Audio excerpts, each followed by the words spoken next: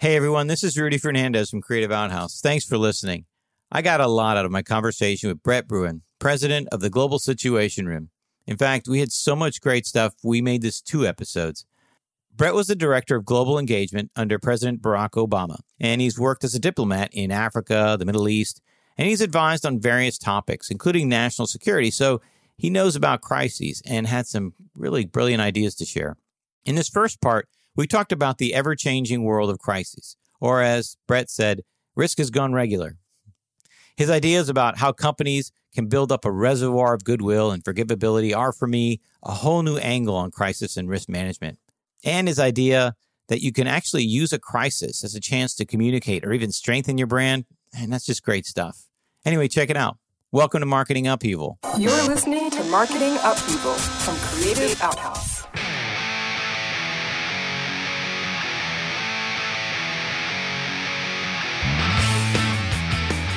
Welcome to Marketing Upheaval. My guest is Brett Bruen, president of the Global Situation Room, an international consulting firm in Washington, D.C. and Los Angeles.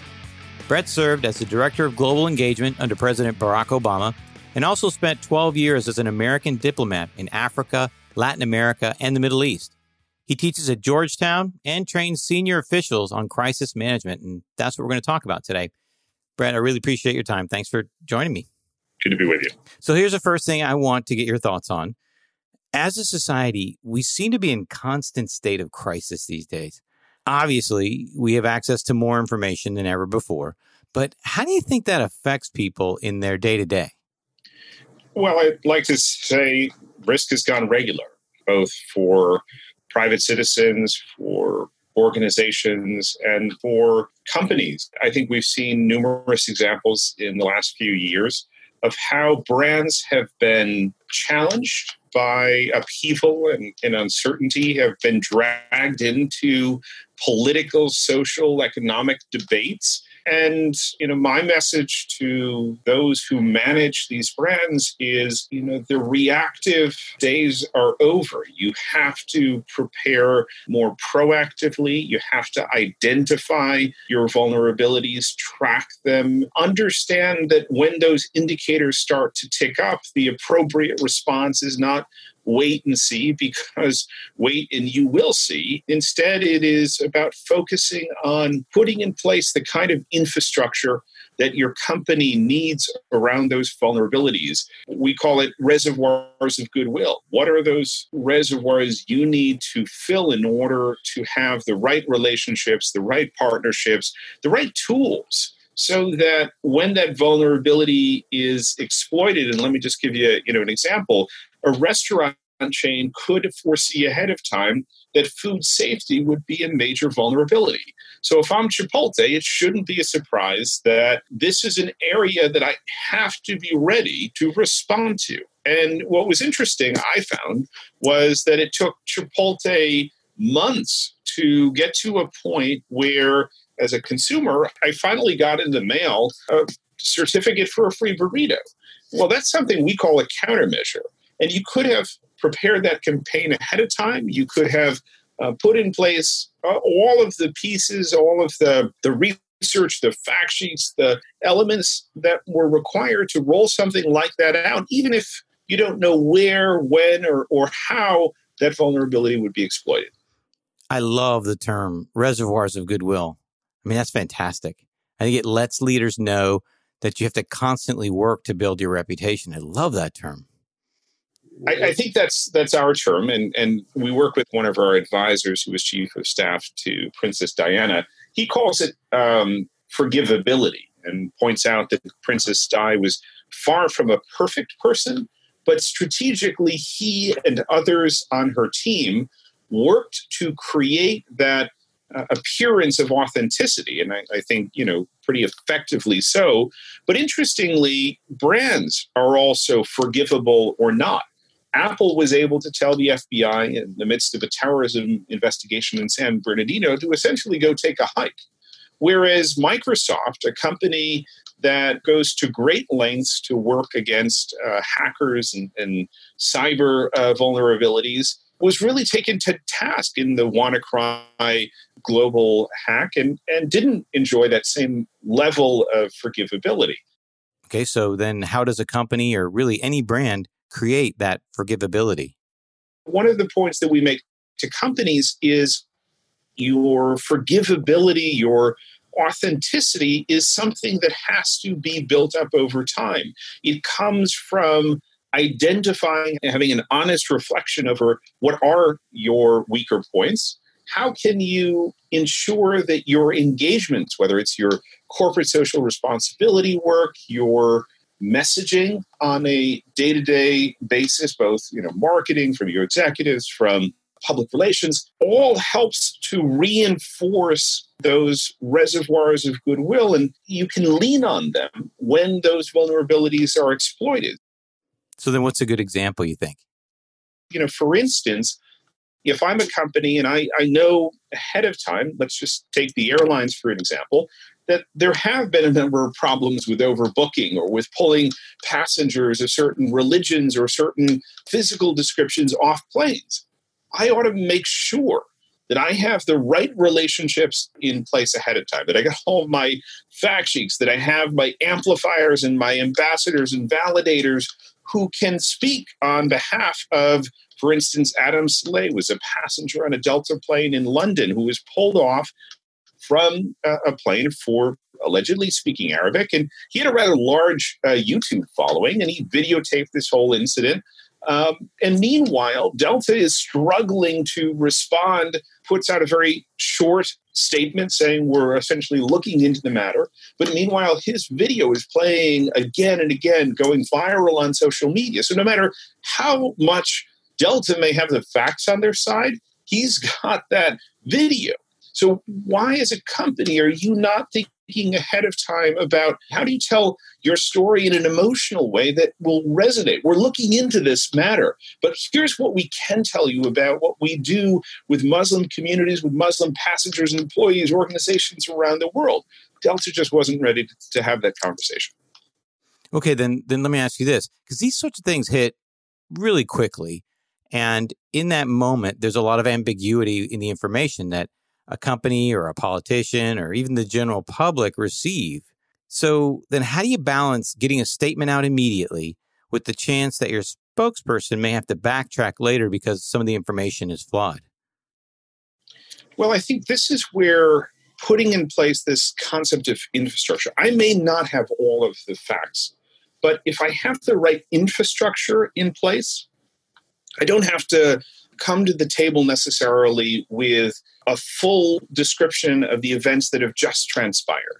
Instead, I can say we are looking into this incident. However, and this is where we use, my preferred practice in these kinds of situations. Let's zoom this out. Let's talk about what are the standard practices for our company, for our employees in these situations. What kind of training, what kind of preparation do we do? What are some of the other examples of where we have on a daily basis engaged appropriately, effectively, compassionately in these circumstances? So use this incident as an opportunity to educate. Use it as an opportunity to, as I thought Airbnb did effectively around the concerns that were raised when certain members of their community were not accepting certain guests because allegedly for racial discrimination. Well, Airbnb actually seized that moment and said, these are the values for which we stand as an organization. If you don't share them, you're not part of our organization. That, again, they're looking into the matter. They will certainly bring to light any of those findings. But what's more important is to reinforce from that very first moment, who are you? What do you stand for? I think a lot of organizations, a lot of companies tend to batten down the hatches, say as little as possible, and often let that statement or just a B-roll of the exterior of their headquarters speak for the company. But as I was saying earlier, crises are experienced emotionally. And if you are not delivering in a message that has some emotional resonance to it, that is not that kind of direct, authentic communications, you will find, even if you ultimately are proven correct or you're exonerated, you will suffer the branding cost of it. Your executives being able to go out and to fully engage. I often say, if you're not telling your story in a crisis, someone else is. So how do you ensure that your CEO, that your other team members are able to get out there, even amidst that adversity, and have an authentic, effective conversation? Yeah, I've heard you say that before in a talk, and I loved it. The fact that clients like to show a building in a crisis. It's hilarious. Unfortunately, it's also true. It's true, because what do we see amidst crises most often, whether it's on the television or even, in print and online? It's this photo, the video of a building, of maybe a product, of some graphic.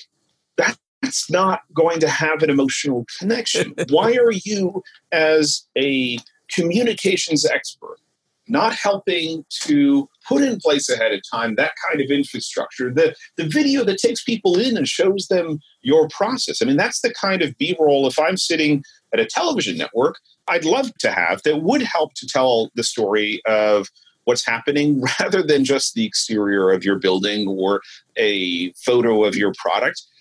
So let's prepare those things ahead of time. Let's talk about how do we tell a visual story of our company in crisis.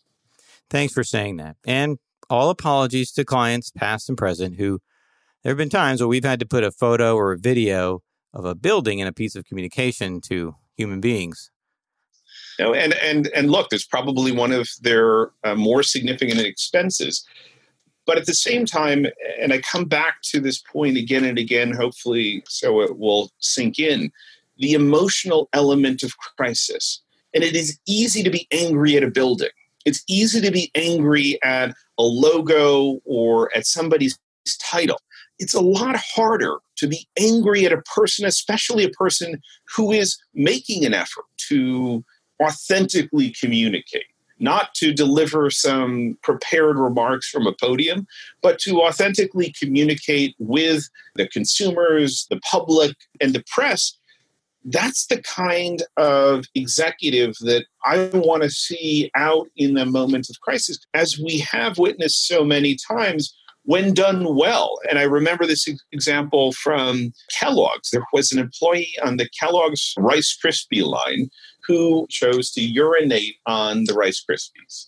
And, obviously a really critical moment for Kellogg's.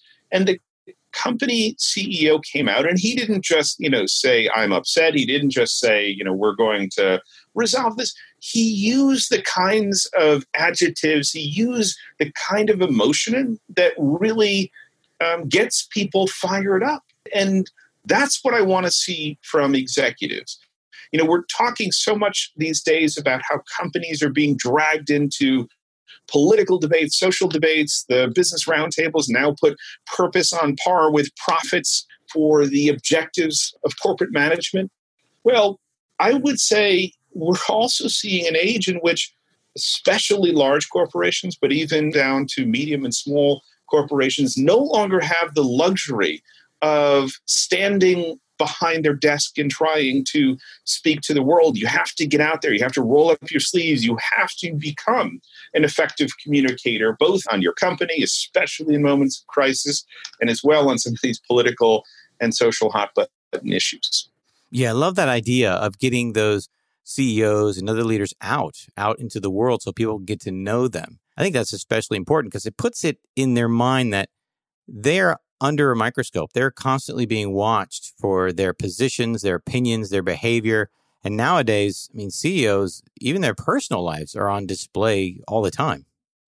Oh, absolutely. And we're seeing countless examples of the former CEO now of WeWork. They were heading towards an initial public offering, had some of those experiences, his flight carrying marijuana into Israel, raised questions about his judgment. Obviously, in the case of Uber, Travis, the former CEO, having the video of his confrontation in an Uber Black, are on 24/7. Anyone who has a cell phone with a camera can capture, whether it's an executive, any employee at that company, And how are we ready in those moments when somebody says something, does something they shouldn't, to again reinforce that doesn't represent who we are as a company? And let's take this moment to have that conversation about our values, about who we are and what we do.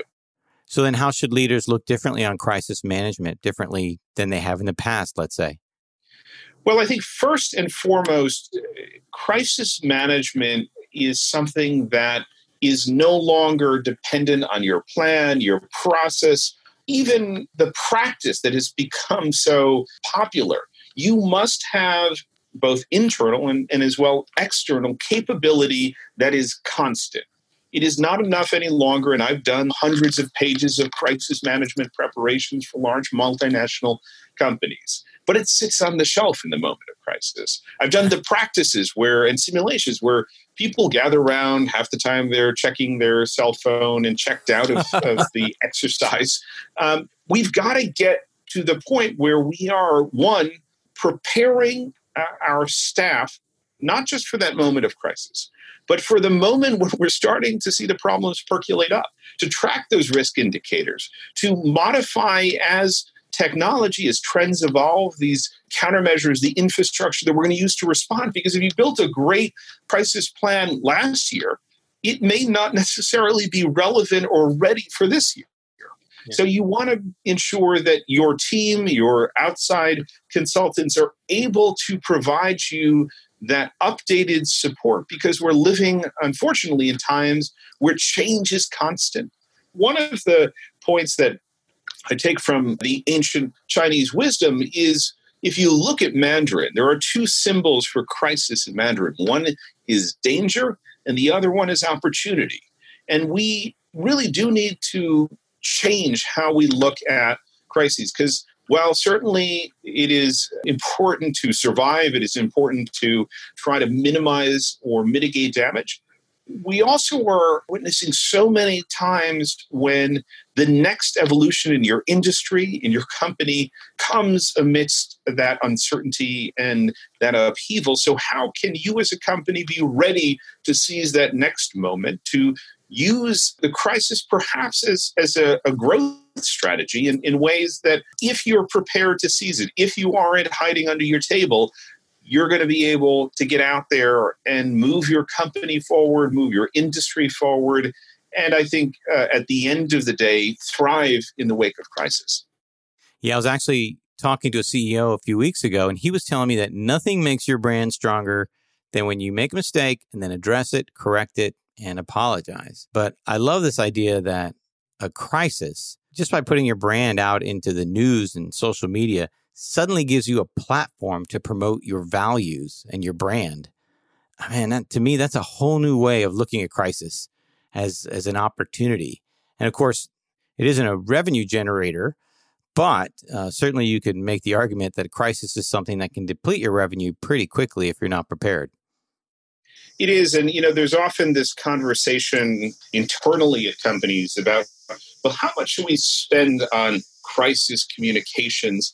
And I always point out that, the price of crisis is so much more than the relatively small amount that you would spend, not just on, again, that one-off training or crisis playbook, but that constant vigilance and the ability to develop capabilities within your team. I've given talks at the International Contract Managers Association about how you could transform contracts into a mechanism, because that contractor is often the weakest link in your organization.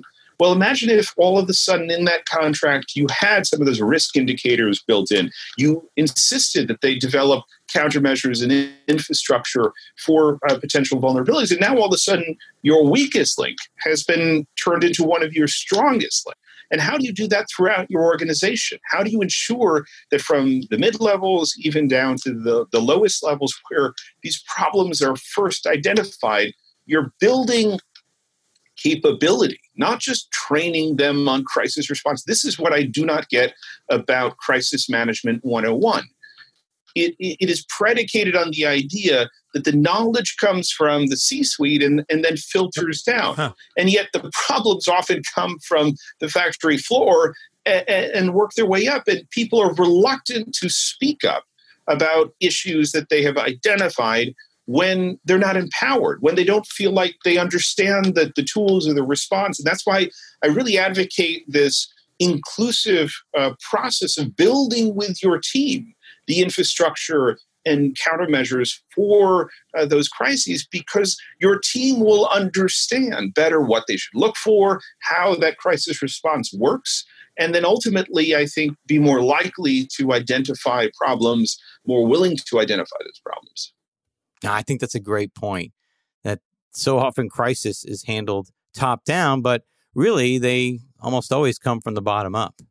Let me ask you something. Going back to when we were talking about a crisis and how it gives you a chance to communicate your values, what do you think of companies who are taking a broader view on issues? So, for example, Salesforce, they pulled out of North Carolina because of the state's, I guess they called it some religious freedom or really anti-LGBTQ laws.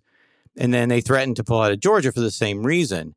These days, employees, customers, they're demanding that corporations take these stands. So then how do you advise brands who are taking a broader view on social issues to prepare for what might come in terms of a crisis?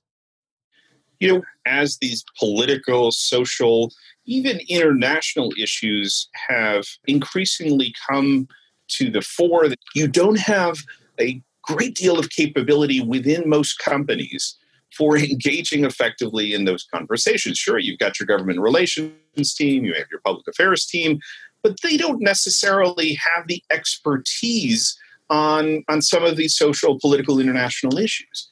I've advocated before, especially when it comes to some of these more complex issues, that companies need to create that capability within the company to think about not just how do we have influence over Congress or how do we affect the public debate on this, but where do we need to have, whether it is a diplomatic capability, whether it's a social engagement capability that goes beyond just the limits of our public affairs or our government relations team.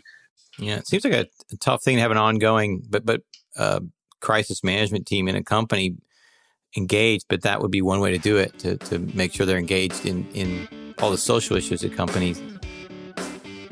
So that was part one with Brett Bruen. Don't miss part two. And thanks for listening to Marketing Upheaval from Creative Outhouse. If you want to learn more about the Global Situation Room, visit globalsitroom.com or follow Brett on Twitter for his insights on the latest events. For show notes, previous episodes, and previews to upcoming episodes, visit creativeouthouse.com/podcast. And if you like this podcast, get on your favorite podcast app and give us 5 stars, subscribe, and share it with your friends. Our producer is Susan Cooper. Special thanks to Gopal Swami and Acoustic Music for creating our earcon, and to Jason Shablik for his audio advice. And in this episode, thanks to Jack D'Amato for helping us get Brett on the show. Thank you, Jack. Well, that's it for this episode of Marketing Upheaval. And remember, if the current state of marketing has got you confused, don't worry. It'll all change. See ya.